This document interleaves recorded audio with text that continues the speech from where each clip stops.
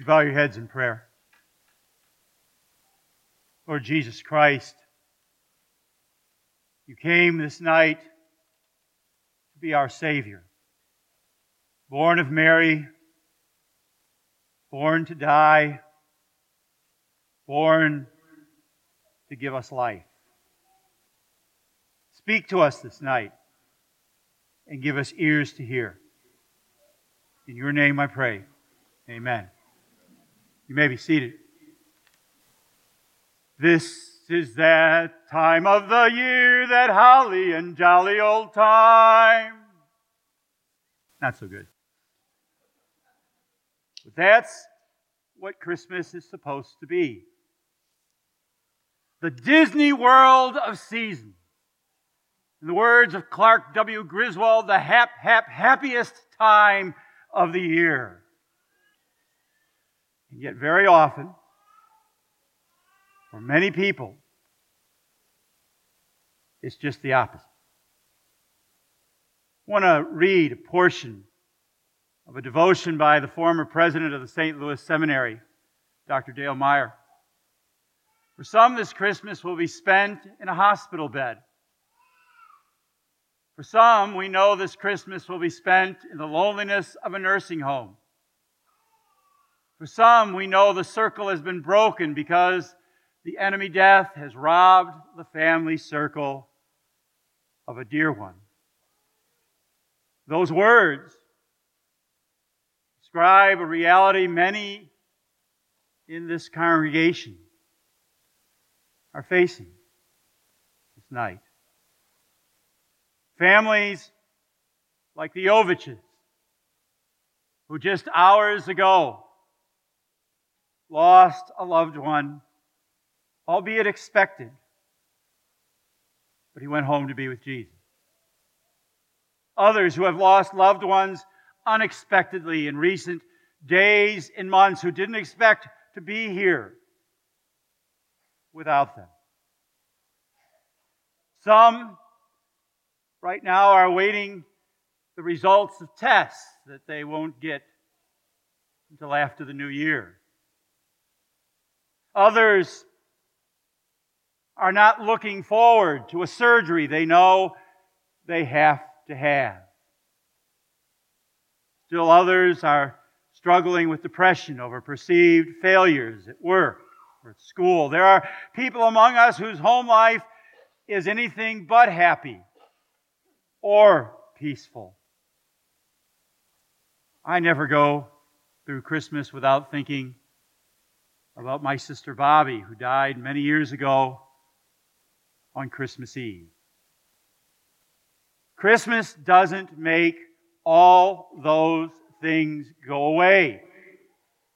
In fact, for many people, the expectation that you have to be especially happy at this time of year makes the pain even deeper and more hidden. Reminds me of a mother from my first congregation. We were there and she was having a picture taken. I maybe told you this story. A picture taking of her two beautiful little girls, and they had a fireplace behind them, and they had dogs in a basket in front of them. It was just a beatific picture for a Christmas card, except for one thing: the girls wouldn't smile. And so Mom said, "Come on, smile." And she coaxed them, and they frowned more. And she said, "Smile." And they coaxed them, and they frowned more. And finally, in frustration, the mom slammed her fist down and said, "Smile," at which the dogs pooped, and the girls began to cry. And I did not embellish one little thing in that story. You can't order people to be merry or happy. Christmas is not intended to be a time to deny the reality of your life. It's not a time to put a smile on as a mask and pretend that it's all the hurts and pains are on hold for a month or a week or a day. God did not give Jesus so we could escape from reality. He gave Jesus so we could face reality. In the gift of His Son, God has answered two very important questions for us. First, is God tough enough to give us victory over life's toughest and most painful hurts? Second, does God care enough to guide us through life's toughest and most painful moments? Both our texts tonight, Isaiah 40 and Luke 2, answer those questions. Both of them ask us to focus not on our hurts and pains, but on the one that God gave as the answer to those hurts and pains. Isaiah writes, "Go on up to a high mountain, Zion, herald of good news. Lift up your voice with strength, O Jerusalem, herald of good news. Lift it up, fear not. Say to the cities of Judah, behold your God. Behold, the Lord God comes with might. His arm rules for him. Behold, his reward is with him, and his recompense before him. He will tend his flock like a shepherd. He will gather the lambs in his arms. He will carry them in his bosom and gently lead those who are with young." 3 times we hear Isaiah say, behold. It means look carefully at, consider, give your attention to, behold your God. Behold how strong and tough, how gentle and kind. He comes with might, his strong arm rules, and yet he gently gathers, carries, and leads his people. Where do you find a God like that? Well, one night, while some shepherds were sitting out in a field, keeping watch over their flock, an angel appeared to tell them exactly where. "Fear not, for behold, I bring you good news of great joy that will be for all the people. For unto you is born this day in the city of David a Savior, who is Christ the Lord." There's that word again. Behold. Behold your God, Savior, Christ the Lord, Prince of Peace, everlasting Father, the Almighty Son of God, come for all the people. Behold him here, gentle, a tiny baby, wrapped in cloth, lying in a manger. Thank God that our Savior is both tough and gentle.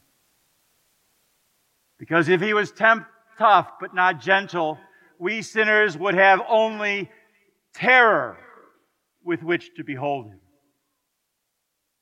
And if he's gentle but not tough, then he wouldn't be much use to us. Because all he could do then is empathize with our weaknesses, but he couldn't save us. Behold, here in the manger, in one person, in this baby is one who is both tough and tender, strong and gentle, God in human flesh and blood. Is this child born in Bethlehem tough enough to give us victory over our pains and our hurts? Behold, the Lord comes with might, and his arm rules for him. Behold, his reward is with him, his recompense before him. I want you to focus on probably what's the strangest word to you there. Recompense. What in the world is that? It means to make amends. Now, if you want to know what amends are, I just would point you to the story of Zacchaeus in the Gospels. When Zacchaeus, that wee little man, comes to faith in Jesus Christ, and Jesus is in his house. The Bible tells us Zacchaeus stood and said to the Lord, "Behold, Lord, the half of my goods I give to the poor, and if I have defrauded anyone of anything, I restore it fourfold." He's promising to make right the harms that he's done to the people he dishonestly defrauded as a tax collector. I saw someone do this once in a group. He had a year earlier stolen money from this group. And that night, though nobody knew he had done this, he confessed it to the group and repaid everything he'd taken and more. He was making amends to that group. It's right if you've wronged somebody, not just to apologize, but to make amends, to seek to make it up to them. The problem for us is that though we owe God amends, we can't do enough. We can't make it up to Him. We're like the man who sat in my office many years ago crying because he had committed adultery. I thought he was crying because how he had hurt his wife, and he said, "No, we've talked about it. She's in the process of forgiving me." I said, "Why are you crying?" She says, "Because there's nothing I can do to make it up to God." I think, these are his words, I think God wants nothing to do with me anymore.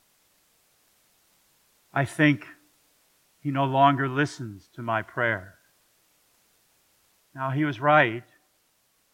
There is nothing he could do and nothing we could do to make amends to God. Thank God we don't have to. His recompense is before Him. God gave Jesus to make amends for us, to pay the debt we could never repay. I know that baby in the manger, we like to cuddle him like a little one, meek, mild, gentle. But that baby will grow to be a man who at the age of 30 will go out into the wilderness to be tempted by the enemy himself, tempted in every way as we are, except without sin. Jesus, that baby, would grow into a man who came to live in our human hell. Jesus entered our deep darkness, grew to manhood, to stand beside you and me, to endure tough, painful struggle in life that makes our tough, painful struggles pale by comparison. He grew to manhood, and his back felt the whip of the scourging Romans as he was beaten for our sins. His hands felt the searing pain of the nails that were driven through. His arms held the pain of his weight as he hung on the cross for you and for me. He felt his blood drip from the wounds of his body, blood that he shed for you and me. They took him down from that cross. They laid him in a tomb. And the third day later, that same one who was once a child in Bethlehem, conquered even sin, death, and the devil, rose again with victory over everything that defeats you and me. Since therefore the children share in flesh and blood, he likewise partook of the same things, that through death he might destroy him who holds the power of death, that is the devil, and deliver those who through the fear of death were subject to lifelong slavery. I want you to look at this picture. It's in a ruins of a city that Pharaoh once gave to Solomon as a wedding gift. This is in the gates of the city. The gates of the city is where all the business takes place. That place right there is a tax collector's booth. And sitting in that tax collector's booth is a manger. That's what they look like. Think about it. What a metaphor. A manger in the tax collector's booth. A reminder. Not that He pays our taxes, but that He paid the deepest debt we owe. Born in a manger. Is this child tough enough to give us victory over life's toughest, most painful hurts? Yes. Therein lies the answer to the second question also, isn't it? Does the God we meet in the manger care enough to guide us through life's toughest, most painful hurts? Yes. For He has been tempted as we are. He's walked in our shoes. He gave His own life for you and me. He stood outside the tomb of a friend and cried. He knows. Nothing in all creation, nothing that can ever happen to you or me, nothing that you and I can ever do, can separate us from His love. I will never leave you nor forsake you, He promises. Isaiah writes, He will tend His flock like a shepherd. He will gather the lambs in His arms. He will carry them in His bosom and gently lead those that are with young. 38 years of ministry, I've seen Him do that many times. A man in a hospital for 18 months with a virus that slowly took away all his muscles except his heart, but couldn't take his faith. Another man facing life-endangering surgery who said to me, Pastor, don't worry, I'll be okay. God is taking care of me. If the surgery is a success, praise God. If it doesn't work, He'll still take care of me. If I die, I go to be with Jesus.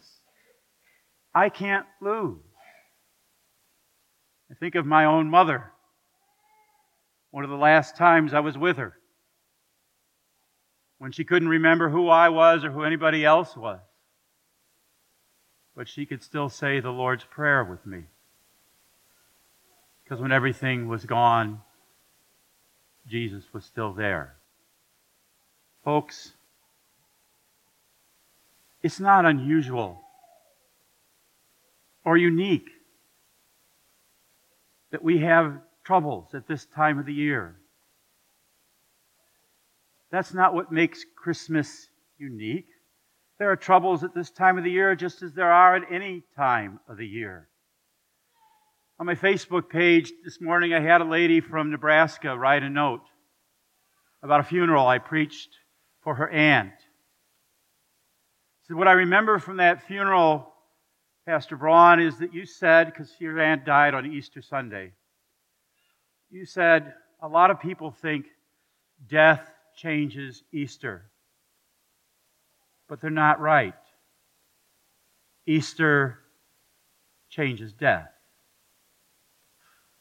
Folks, the hurts and the pains do not rob Christmas of their joy. They do not change Christmas. What God did in that manger and on that cross and on that empty tomb changes for all eternity our pains and our hurts, brings healing. That's the joy. Not that we escape and pretend that everything is fine, but that we can face our realities and face them because we have a God who loves us and gave His Son for us. That in that Bethlehem, Mary laid more than her little child wrapped in swaddling clothes, but laid the Son of God Himself. Behold your God. Merry Christmas. Amen. Amen. Now may the peace of God, which passes all understanding, keep your hearts and minds in Christ Jesus unto life that is everlasting. Amen.